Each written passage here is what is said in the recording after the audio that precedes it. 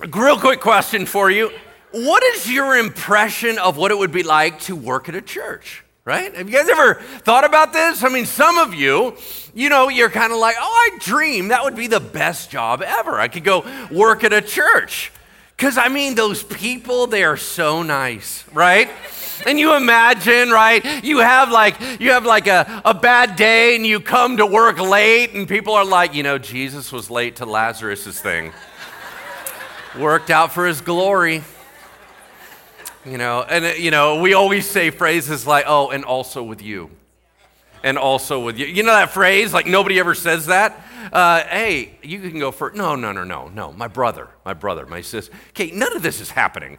I hired a bunch of smart Alecks, right? Like me, and our whole staff is kind of pretty regular, pretty chill. Now we get along and we have a lot of fun, obviously.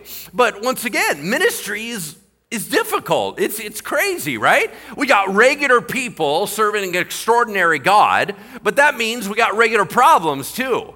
And not only that, but you end up having kind of some supernatural challenges, because the enemy's not great with having a staff of Christians going out and spreading the gospel. So you got kind of supernatural challenges, regular challenge. Ministry is not very easy. So today's message that I'm going to be sharing with you is The Mess of Ministry. It is part 25 of our Empowered Church series. We're walking through the book of Acts line by line. If you're brand new, I'll catch you up. No worries. It's going to be great. But I want to talk about this idea of serving the Lord. You realize that every single one of us that are believers, we are ministers, period. Doesn't matter whether you have a title, doesn't matter whether or not you have a paycheck, doesn't matter whether or not other people call you pastor, you are a minister of the gospel of Jesus Christ. What that means is you walk in the power and the authority of the Lord. It means that you have the same Holy Spirit flowing through you than anybody on staff does, so there's no such thing as, I got to hold back and maybe I should just wait for those professionals to come in and do it. No, you are the church. And what that means is you're partnering with the Holy Spirit in what you're doing. And therefore, it is the coolest thing you could ever spend your life doing. I don't care whether or not it's something you feel called to in full-time ministry, which I think it should be very few of us, right? Because Christianity was designed to be spread all over the world, not to all be housed in a building called a church. I believe that your pulpit may be at your workplace, it may be with your friends, it may be somewhere else, but it is one of the greatest things you could ever be a part of, because you become the front lines for watching transformation and miracles. When you are stepping out for God, you're going to see things that will keep your spiritual vibrancy alive. So once again, it could be anything. Let me give you an example, and this is kind of a tangible, practical example because we have a table in the lobby talking about this. Let me just highlight one of our things. At Bridgeway, we do care very well. Our care and compassion department, whether or not it is a matter of, do you realize we have a whole counseling wing? Our counseling wing, Soul Care, is one of the greatest counseling departments in all of Northern California. We have this exceptionally high level quality, and our whole job is to subsidize it and knock down the price so it's far less than anywhere else, because we're just trying to get help to people. Do you realize that if there is an emergency in your life, if there's something that comes upon you, whether that is very sudden, we actually have a chaplain hotline, that we have first responders as part of our congregation that will call you back, and if they need to come over and pray over you, if there's something like an accident in your family or whatever you would think that maybe a chaplain could help out with, they're there for you. But what happens if maybe it's a little bit longer? It's not something you'd handle in a therapist's office. You're just doing life. Life is hard. And it's not immediate, an emergency anymore. Let's say, for example, you're going through a really rough divorce. It was never your idea, never your plan, and it feels like it has just thrown you sideways. Who's going to be there to walk alongside you? Our pastors cannot keep up.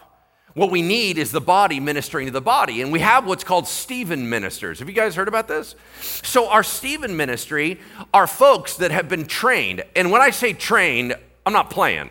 70 hours of training goes into you. And it's a member of the congregation. Once again, doesn't have to be professional, doesn't have to be anything fancy. It's regular, ordinary people doing extraordinary ministry. And we need more of you. It's kind of why I'm bringing it up. Because not only is it a blessing, but it's a necessity, right?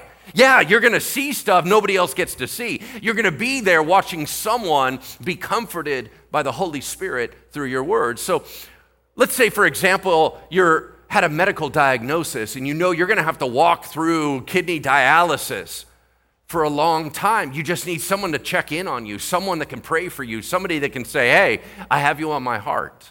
That's what a Stephen minister does. And we're looking for him, but we can't just have anybody, right? I mean, a bunch of us are kind of like me. We're loudmouths. Nobody wants a loudmouth coming into your house all the time. What we need is somebody who is really passionately in love with the Lord, but has that kind of quieter demeanor, kind of that care and compassion heart, who's a helper by nature. And the reason why I'm highlighting this is because so many of you go, well, I don't know if I could do ministry around here. I don't like public speaking. Okay, hold on a second. The vast majority of every ministry we do here is not public speaking. This ministry might be designed exactly for you because what we're looking for are good listeners, not good talkers. We need someone that can come in gently and say, tell me what's going on in your life. I'm not here to judge you, I'm just here to be with you. If that is something that you think you can do, we actually need you to step into this role. And it's a bit timely because we're just finishing up the application process only through the end of the month. We got a training coming in October. And if you can dedicate yourself to that, and that's something that you go, man, I know the Bible well enough. I'm mature enough in the Lord to be able to just love on somebody. I would love for you to be a part of that. Make sure that you join that table. You can always go on the website, find out more under the Care and Compassion tab, stuff like that. But here's my point. If you do something like that, you're a minister of God. You're a pastor in a very small way, but a powerful way. And when you do that, you're partnering with God in a way that you see miracles. Too many of us feel like our Christian lives are boring, and that is because you're not walking out in risk. You're not doing something outside of your comfort zone. The passion for Christianity comes from being a bit on the edge. And sometimes we need to get out there and go do something. And we're going to learn about when we get out there and do something, there are ups and downs, good and bad, easy and difficult. And that's what we're going to read. What we're going to do is we're going to study again in the book of Acts where the brand new Christian church launches. It's kind of a mess. Paul the Apostle has been sent out on his first official missionary journey with Barnabas, another great man of God. They're going to do a year-long mission trip covering all this territory. They've already gone through the island of Cyprus. They're now up into what we call Asia Minor, or up in modern-day Turkey. And they're going to finish doing a couple cities, and then they're going to come home. All that is in the chapter in front of us. Would you turn with me to Acts chapter 14? Acts chapter 14, verse 1. If you don't have a Bible, there should be one under the seat in front of you. It is page 923, 923. So we will kick all this off with a fill in the blank on that sheet in front of you, and it is this: serving God isn't always easy. Serving God isn't always easy. Is it right? Yes. Is it powerful? Yes. Is it easy? No, it is not. And that's what we're going to do. We're going to watch and see the ups and downs of Paul's ministry and say, hey, what does that have to say about ours? All right? Okay, let's dive into it. Now, I will be using city names just once for the sake of those whose hands will fall off.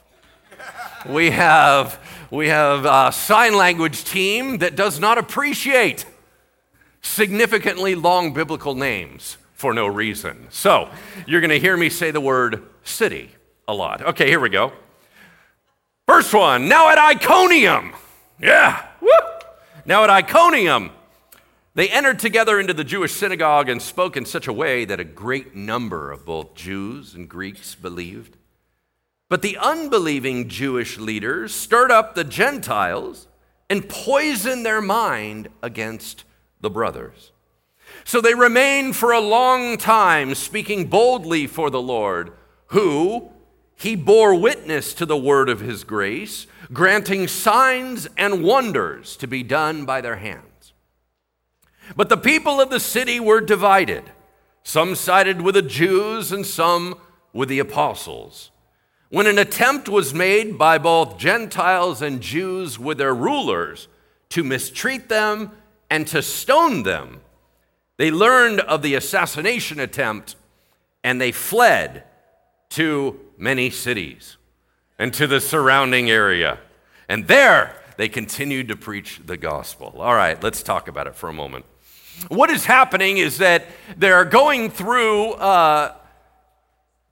the territory in modern-day Turkey on a very commercial road. We read all these cities and we're like, well, why'd you go there? Why'd you go there? Because it was simply the commercial route. It's called the Royal Road. So you had main thoroughfares. One of the things the Roman Empire gave to us was ease of travel. They began to create roads, and so that allowed travelers to get places easier. And so some roads were bigger than other roads. If you're out in the rural area, you're in more danger. If you're on a main thoroughfare, it's a little bit safer. So these missionaries are just going along a normal route, right? All right, cool. So they come to this town, and this town has an interesting history. Now, without going into all the fancy, super ancient stuff, I do want to highlight one piece, and that is, oddly enough, in AD 150. Okay, now once again, we are currently in this story in AD 47. So if you can jump 100 years forward, somebody wrote a book called the Acts of Paul. Now, it's not biblical, it's not in your Bible, could be totally bogus. There's a lot of books that people wrote, but it's a very ancient text, and it's only 100 years from when Paul lived. So you go, wow, I would love to know what they have to say about him. And you can kind of read it like that. You don't read it as if it's gospel, but you read it as if it's interesting. Well, in that book is the only physical description of Paul that we have in ancient literature. Now, is it right? I don't know. Somebody could have just been writing a novel. I have no idea. But they're pretty specific about it, right? And they believe that the way that they wrote it, Paul was coming into this very town, and they describe what he looks like. It's almost like scene, right? The sun setting. Paul walks in off the desert. Ching, ching, right? That kind of thing, all right. Now, here's what they wrote. I think this is fascinating. A man of small stature. You're like, oh, he's short. With a bald head and crooked legs. Oh, this is not going well. But in a good state of body. What? Ooh, he's scrappy and ripped. With eyebrows meeting. What? Okay, we need to pause. That Paul was a unibrow. Understand, everyone, eyebrows are plural for a reason. Clearly no one shared this with him. A nose somewhat hooked, interesting, but full of friendliness. For he appeared like a man, but he had the face of an angel. Oh, interesting. This seems awfully specific, does it not? You're like, now if you were really going to write a story about a super awesome person, this is not what you'd put on the cover of the romance novel. You know what I mean? You're like, ooh, a crooked-legged man. Interesting. What was he like? I don't know. I find this stuff fascinating because they don't get to tell you what was their personality like, what did they look like, and you kind of picture them, right? We all do that with Jesus. We all have different pictures of what he's like in our mind, but we get more description about him. So whenever I see something like this, I'm like, do you remember these are real people? Okay? These are not superheroes. They're not fake. These are real, regular people, just like you. You are the Bible being written today. You understand what I'm saying? Same Holy Spirit, Same mission. Let's get out there and do it. Okay. All right. So what happens is it says, when they began to preach, many believed. And it was like all across the board. The ministry was awesome. And it says, but, and there always seems to be something that you go, ministry was great, but then something bad happened. Or, wow, things were going super good at the church, but there was resistance. It seems like there's always a counterpunch. You know what I'm talking about? It's like, oh, I'm a brand new believer, I got saved. Woo, my sins are forgiven. Oh, shoot, I lost my job. You know what I mean? There's always something that's like a counterweight on it, and it's because I don't believe the enemy really enjoys the advancement of the kingdom of God. So there seems to be a movement to then resist it. So sure enough, it says, but some bad guys began to poison the minds of the people. Meaning at first they were like, dude, Christianity seems legit. Then somebody just started whispering stuff. And it ruined everybody's heads. So a couple things. I want to talk about this for a moment. When are we saved? Are we saved at the moment of excitement? Because, I mean, you got to remember, there's all kinds of us that are in this room, all kinds of us listening online. Are we saved at the moment of excitement or realization? Wow, Jesus died for me? Are we saved at the moment of surrender? Lord, you can have all of me. Are we saved at the moment of commitment? Jesus told a parable called the parable of the sower. Pretty popular, most of you know it. It says there was a man who was sowing seeds. The seed was like the word of God. Some of that fell upon a hardened rock path, and the birds came and took it away. That would be the enemy coming. You hear about it, and you're like, oh, that's interesting. Boom, something else steals it from you. Then some of it bounced over on some pretty hard dirt, so it kind of got in there, but kind of got scorched pretty easily, didn't have any root. There was no commitment there. Some of it bounced over onto some pretty soft soil, but man, there were so many thorns competing for it, and it just choked it out. It's those people that just go, man, I really want Christianity, but I don't want to leave the world behind. He said, but then some fell on great soil, and there was so much harvest. Okay, so when are we locked in as children of God? It's interesting, because some of us are like, yeah, I'd check Christian on my box, on my poll form.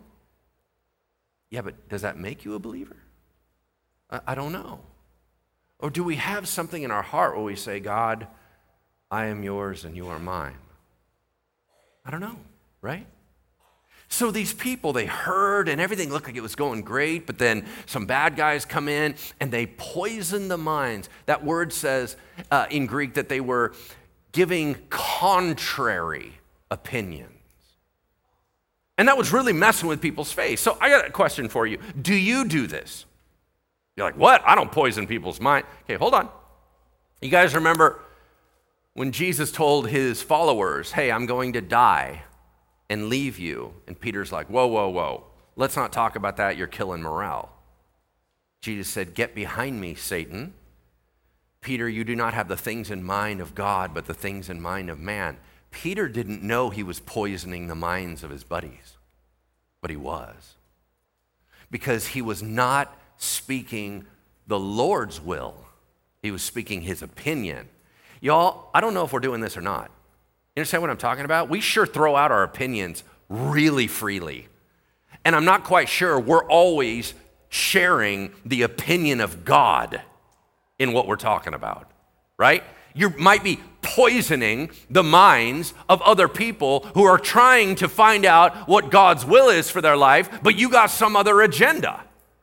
You got some political agenda, you got some other family agenda, you got some power trip, I don't know what you got, but when you're sharing, if you're a Christian, you need to be sharing the opinion of God, not just our own, right? So sure enough, it causes all this confusion, and then it says, so Barnabas and Paul remained for a long time. Why? Because true discipleship and transformation doesn't happen overnight. There are some things you're never going to know in ministry if you don't stick in there. Because a lot of us, we kind of go in, once it gets difficult, we bail. but you're not going to see the fruit until you wait for it to come to pass, right? So they stayed, it says they spoke boldly for the Lord. They're telling their testimony. They're telling what the testimony of the apostles were. They're helping people understand what Jesus meant. Do you understand that our job is not to shove the gospel down people's throats? Our job is to remove obstacles from their path so they can honestly engage with the gospel. What do I mean by that? There's some people that are in your life and you're like, hey, I'm a believer and everything. Do you want to be a Christian? They're like, I never want to be a Christian. Those people are hypocrites. And you're like, well, let me stop you there. Hold on. I think everybody are hypocrites, and I think some of them got in the church. That's true. I think my pastor's one of them. However, broken people don't negate the truth of the gospel. You're removing some type of block that they have an assumption. I don't want to be a Christian. They are X, whatever that fill in the blank is. Our job is to say, hold on. Is that Christianity or is that simply the Christian subculture that you've noticed? Right? Our job is to remove stuff out so they can really engage with the good news for themselves. All right. It says this, and God backed them up by allowing them, that's what the word granted is, allowing them to do signs and wonders with the laying on of their hands. What are signs and wonders? Miracles that point to God, right? A wonder with a sign. Signs point to things. Okay, so they got a chance to do miracles by their hands, but here's the interesting part about it. It wasn't God's hands. It was their hands. What does that mean? We have to do something. God wants to move through us. Too many of us are going to say, well, I want to stay on my couch and God will do the miracles. But what if he wants to do them through you? Somebody's got to lay the hands on. Somebody's got to do the prayer. Somebody's got to do the deliverance. Somebody's got to do the healing. Are you going to be that person? That it's not a matter of sitting back and letting God do it. God says, I could always do it without you. I don't want to. I want to move through you. So here's what I'm going to say, Bridgeway, and this will be taken extraordinarily out of context. I understand that. Bridgeway, I want you to go out and touch more people. I'm telling you, there's got to be a lot of touching. You got to get out there and touch. We got to lay hands on people. I'm just saying, we are way too removed. We are not laying hands on people in prayer. We are not going out on a limb of saying, listen, I want to be here to minister for you, right? We're very hesitant. I just need us to get out of our comfort zones, right? Praise God. Come on. See, I truly believe that Christianity is fascinating when you get to partner with God as opposed to be an observer of God. Let's keep moving forward. So an assassination attempt comes up. They hear about it. And this is so weird because Jews and Gentiles didn't like each other, but they have a common enemy. Who's that? Christians. So these bad leaders of this side, and there's bad leaders of this side, not all the people, come on. All the people loved them. But the leadership, they come in and they get together and they do an assassination attempt. Paul and Barnabas find out about it and they get out of Dodge. Now, when are you supposed to stay and when are you supposed to run? Right? Here's the simple answer. Either you track on what the Holy Spirit says in the moment, or you go with your calling. If your calling is to die, you die. If your calling is to minister to people, you get out of there and go love on more people. What do I mean? You're like, well, whose calling is to die? Hold on.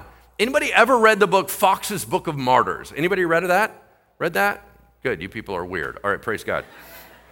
It's a great book to read to your children at night, right before they go to bed. It's a recounting of all the horrific murders of Christians, right? Oh, this person was flayed. Oh, this person was burned alive. But it's a collection of all these people in history that have died for their faith. And when you read that, there are some of them that walked into it boldly because they knew that the blood of martyrs would fuel the fire of God. And they were like, listen, my job isn't to live longer. My job is to live meaningful. Man, I will die for my Jesus right now.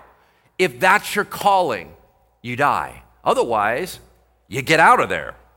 Now, if you get caught, God said, oh, you have a different plan, right? And that's his plan, okay? That's fine. But their job, they wanted to get out of there, and they fled. So they went 18 miles south and kept preaching. So let me ask you a question. Was that city a win for the gospel? Because when you're in ministry in real life, it's really hard to tell while you're doing it. Because you're like, well, at first it was awesome, and like everybody was totally into it. Then like they all wanted to kill us, and that was not awesome. But some people believed, but man, a whole bunch of them didn't. Then I don't know. When you're in real ministry, it's so messy, it's hard to tell if you're advancing. Because we always think that spiritual growth of a person is linear. So you're trying to say, well, I've been trying to minister to my neighbor, and they should, little bit by little bit, according to the book that I'm reading, they should be coming towards Jesus. Okay, that's not how it works. Sometimes you're pouring into them and you're loving on them, then they go through the worst season of their life, they end up in jail, they come out of jail, and then they start living for Jesus. And what you realize is they had to go down before they could go up. And so for us, our job is to be faithful in the middle of the mess and say, God, this is in your hands. I'm just going to be faithful. Amen? Amen. So the whole purpose of it is you won't see it until retrospect to know whether it was a win. Be faithful. I got to tell you, when I come out here and I do these sermons, there's no way for me to know actual benefit. I wouldn't know for maybe years. So I have to go out, and what's so hard about it is you go out and you do your best and you leave it in the Lord's hands. Boy, leaving it to someone else is hard because you go, but God, I want to know whether or not it was worth it. Hold on a second. What do you mean worth it? You're the servant. He calls the shots. It's always worth it if you did what he asked you to do. Amen? All right, let's keep moving forward. Verse 8, crazy story, takes a total left turn. Now at Lystra, just a city, there was a man sitting who could not use his feet. He was crippled from birth and had never walked. Now that's 3 ways of saying he's paralyzed. And you're like, okay, we get it. Well, hold on. You'll find out that's kind of a big deal. He listened to Paul speaking. Paul, looking intently at him, seeing that he had the faith to be made well, shouted at him, "Stand upright on your feet." And he sprang up and began walking. Wow, that was weird. Not a lot of lead in there. Just kind of like, bloop, oh my gosh, right? Okay, let's break this down for a second. It says there's this guy who's never walked, and he was listening to Paul. And you're like, well, of course he's listening to Paul. Paul has the microphone. Everybody's listening to Paul. This is a huge crowd. They're all listening to Paul because he's the dude talking. No. Sometimes there's a difference between listening and hearing. This guy was listening as if it mattered. He wasn't distracted. He was locked. And he's staring at Paul. It says, then Paul looked intently at him. Okay, once again, last time Paul looked intently at someone, he blinded them. Do you remember this? He was like, and darkness and mist come upon you. Okay, so this is why you never make eye contact with a charismatic pastor. Amen? Okay? As I'm looking all at you, I can see you, right? You're like, look away till he passes. Okay, I'll wait. Well, sure enough, he looks at him intently, and then he yells at him. I'm not sure why he yells. I think all pastors just have to get loud periodically for no reason at all. He yells at him, and he's like, get up! The guy springs up. Oh my gosh, I'm healed. Okay, question for you. What's a greater miracle? That God just increased bone density, created ligaments that have the ability to stretch, creates muscle that has been atrophied and maybe is so dormant it doesn't even know how to work. What's a greater miracle? That or the fact that he knows how to balance? He's never walked. Have you ever watched a baby learn to walk? What do? Toddle, right? Hey, I'm crawling. Oh, look, now I'm unsteady. How do they learn to jump? Is that not an advanced move? How the heck does he know how to do heel to toe? How do you know that? Do you understand while you're walking, you are making a million adjustments? You know that a lot of it bounces on your big toe. That is your stabilizing muscle. How does he know any of that? He's never walked before. And poof, he springs up. God did such a radical miracle that he remapped the guy's entire brain, that instantly he knew how and what to do. Everyone was blown away. I mean, this is so radical. Everyone was like, no way, right? And it kind of got out of control. Take a look at verse 11. And when the crowd saw what Paul had done, they lifted up their voices, speaking in their language, "The gods have come down to us in the likeness of men." Barnabas they called Zeus, and Paul Hermes, because he was the chief speaker. And the priest of Zeus, whose temple was at the entrance to the city, brought oxen and garlands to the gates and wanted to offer sacrifices to them with the crowds. Okay, pause. This never happens to me. I've never been at a speaking engagement and received a cow as a gift, right? I don't know. You could try it. I think it's fascinating. What the heck is going on here? What a weird thing to, why would you react like, oh, the gods have come to, okay, hold on. You go, oh, those ancient, stupid, superstitious people. Be careful on that one. They're just as intelligent as we are. They are processing through what they know. They know in their mind Greek mythology. That's all they know. They don't have this theology book. They don't have any training. These are people that have no understanding of God. So they assume if something radically miraculous happens, it must be the gods. And you go, but they were very specific. They called out two particular gods, the boss god, fake god, which is Zeus.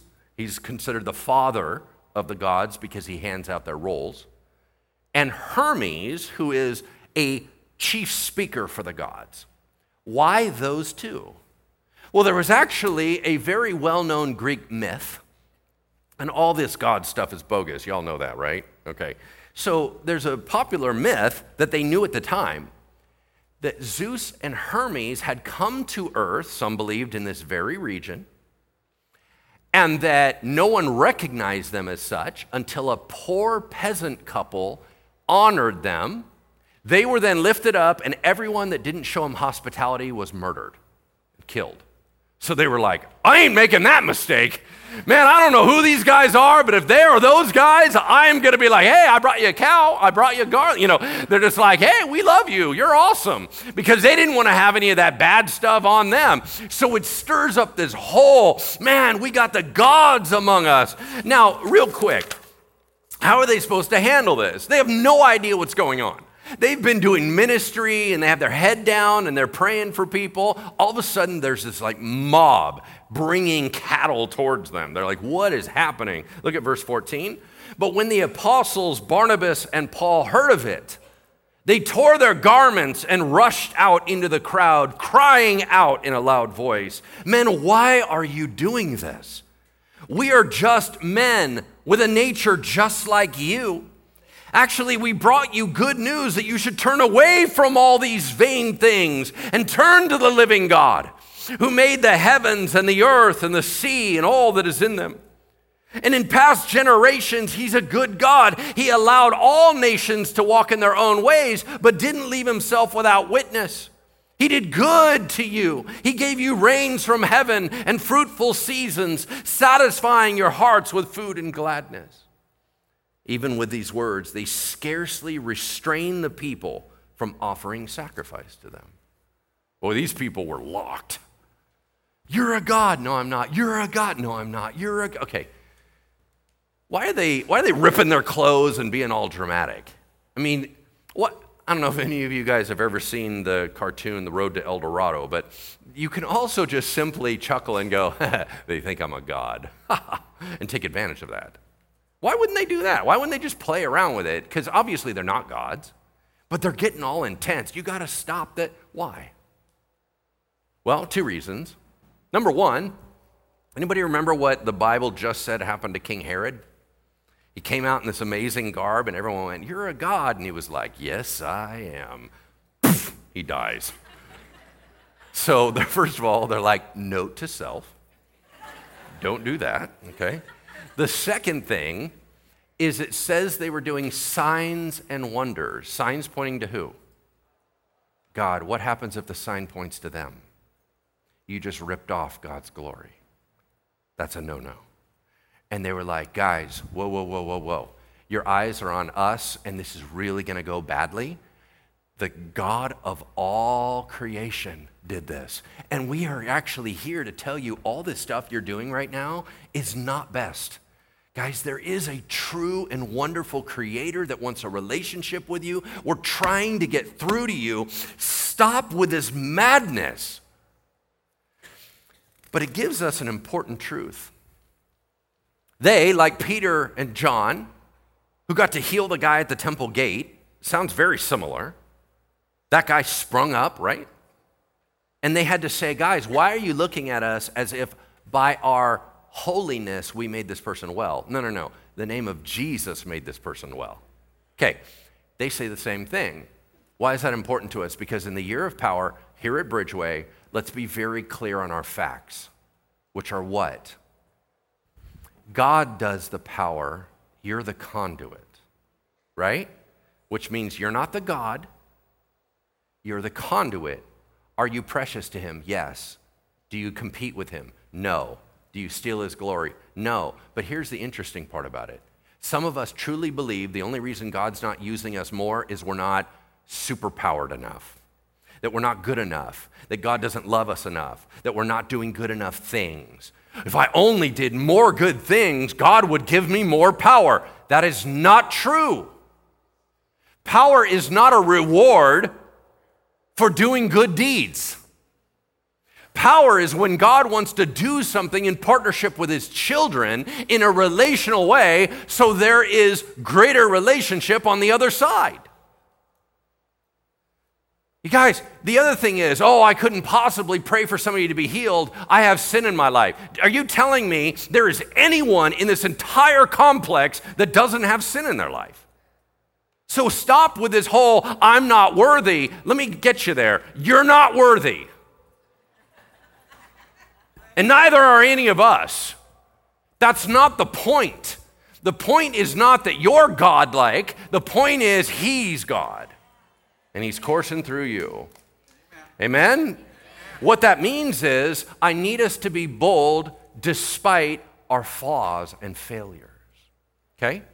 It's not about you. It's about God. Take a look at how this story turns. Verse 19. They're all calling them gods, but Jewish leaders came from a couple other cities, and having persuaded the crowds, they stoned Paul and dragged him out of the city, supposing he was dead. But when the disciples gathered around him, he rose up, entered back the city, and on the next day he went on to another city. Okay, pause. This is craziness. You're a god, you're a god. No, I'm not. You know what? You're not. I hate you. Throw rocks at you. You're like, whoa. Guys, what are you doing? Okay, real quick question. Are they gods or are they monsters? Neither. Why does that matter? This is very important. You're going to hear me say it again later in the series. There is no human being that can tell you your identity. They don't have enough information. You cannot allow either compliments or criticism to define you if it comes from a human being. As well-intentioned as they are, they're ignorant. As mean-spirited as they are, they're ignorant. Here's the truth.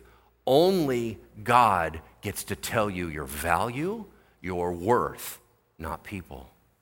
If people think you're gods, they don't know what they're talking about. If people say you're worthless, they don't know what they're talking about. Your heavenly Father knows what you are and who you are and what he made you to be, and you must lock on his voice and ignore the rest. Now, there's nothing wrong with socially getting cues on how you are socially received. That's fine. That's called peer pressure and accountability and everything else. All that's great, but that doesn't get to tell you your value. You are precious because God says you are precious, period. Yeah, but so-and-so left me and so-and-so rejected me. Yeah, but they don't know who you are. Only God knows who you are, and he's not going anywhere. Amen? The other thing that I think that is really interesting, and I've always been trying to be very honest with the church about this, and that is if I get stoned, I'm taking time off. I'm not going back in the city. No, I'm not doing that. Dude, you just stoned me to death, right? I'm like, time out, that's brutal, okay? So he's like, rock, and he dies. And then all of a sudden, all the people around going, oh, shoot, right? And they're like, our leader just died. So they're like praying and praying. All of a sudden, boop, he stands up. He's like, I got to go back in the city. And they're like, dude, I think we should go somewhere else. Clearly, you are not wanted here. And he's like, I forgot my baseball hat. You're like, oh, okay. So they go back in, they get his stuff, and then the next morning they take off, right? But then he's like, I got more business to do. And I'm like, I'm going to take a sabbatical, right? It's this whole idea. This guy's so hardcore because here is his whole point. My life isn't about living longer. My life isn't about living safe. My life is doing what my Father asked me to do. Guess what? That hasn't changed. He just did a radical miracle that got me back up, and I'm not going to allow my past trauma to dictate my future ministry. Oh, snap, right? Think about that one for a second. You see, because some of us, we have allowed that which happened to us to chain us unnecessarily and limit what we believe God can do with us. Hold on. I'm much more interested in what God is doing with you and taking you than what happened to you because of mankind. Yeah? All right, let's keep moving forward. It says this, verse 21. When they had preached the gospel to that city and made many disciples, they returned to another and another and another, strengthening the souls of the disciples, encouraging them to continue in the faith. And they said that through many challenges we enter the kingdom of God. And when they had appointed leadership or elders for every church plant in every way, with fasting and prayer they committed them to the Lord in whom they had believed. Then they passed through a couple other cities, went down to some other cities. There they went home, where they had been originally commended to the grace of God for the work to which they had fulfilled. And when they arrived and gathered the church together, they declared all that God had done with them, how he opened the door of faith to the Gentiles, and they remained no little time with their family.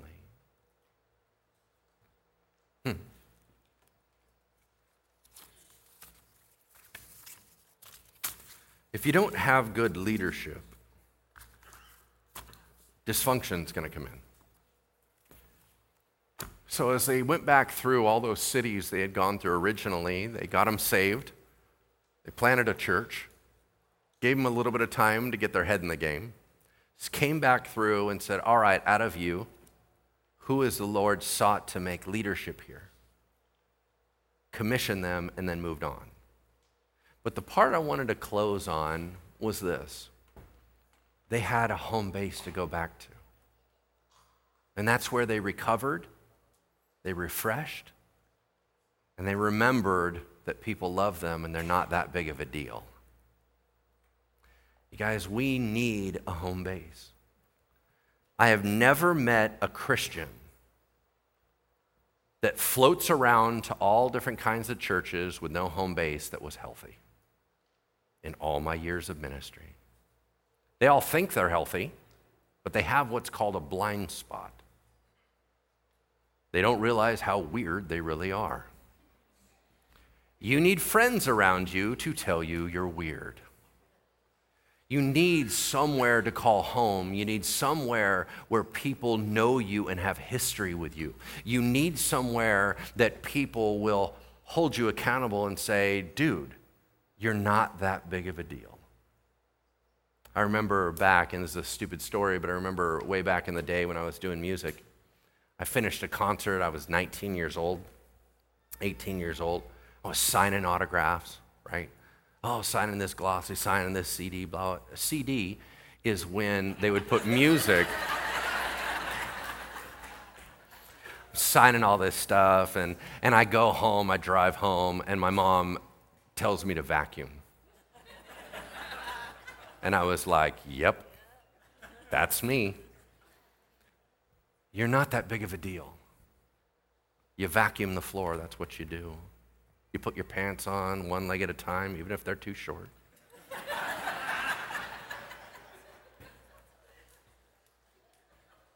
But you have a home base. It keeps you sane, it keeps you right.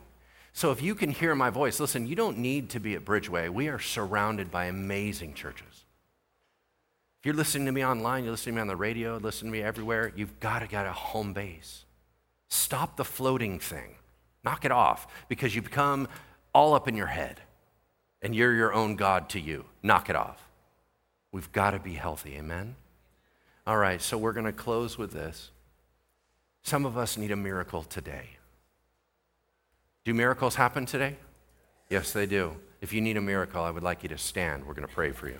Just stand right where you're at. We're going to take some time and just pray as we close out.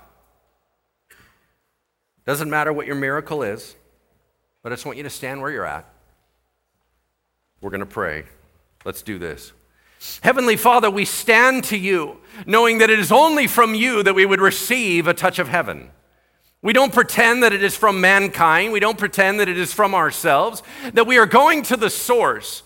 Jesus, you are the King of kings and Lord of lords, the one that is high and lifted up. Holy Spirit, you're the one that is coursing among us, even now in the room, even now in our hearts, even now in this church. And so we ask that you would touch your people. So in the name of Jesus and under his authority, we speak to our bodies and we say, bodies be healed in Jesus' name. That if there is physical pain, may that which is causing the pain be righted right now. That the inflammation would calm, that it would be restored. That, Lord, that our bones would begin to fuse, that our aches would begin to subside. That, Lord, in your precious name, we pray authoritatively to be able to say, minds be made right. That some of us are struggling in our minds with anxiety and depression and mental illness, be made right in the name of Jesus. Now, there's some of us that are struggling relationally, and we just pray, Lord, you'd begin to work on our heart and work on their heart. Lord, there are some things that the enemy got in on. There's some things that the flesh stirred up. There's some things that were said and done that are absolutely not okay. So I just pray, Lord, you'd begin to heal. God, some of us are concerned about our kiddos and our grandkiddos. We pray that you would give them friends and people to surround them that would come into their life and lead them to you. There's some of us that are worried about finances. God, would you begin to provide, even while you're teaching us to be better stewards of our money? That, Lord, that you would begin to provide and provide and provide. That, Lord, that we would know it is from your hand and none other, even though it comes through people. God, there are some of us right now where we're struggling with a loss of hope. And we have very, very dark thoughts in our minds and in our hearts. And I pray that you would shatter that roof and light would begin to stream in. Lord, if it is a chemical imbalance, would you make it right? If it is simply situational, would you make it right? That, God, that we are not hopeless, lost people. We are children of God. So, Lord, I just pray in this room right now that miracles would begin to break out and that they would be signs that point back that it was not a church, it was not a person, it was the Almighty God that ministered to their hearts. You may be seated. And so, God, we ask that we would be able to go out now commissioned with the authority and power of your Spirit, that as we lay hands on people, there would be a might and a ferocity that rages, that would shut down that which is oppressive, that which is diseased, and it would make it right in the name of Jesus. We ask all these things in that precious and powerful name. Amen. Amen.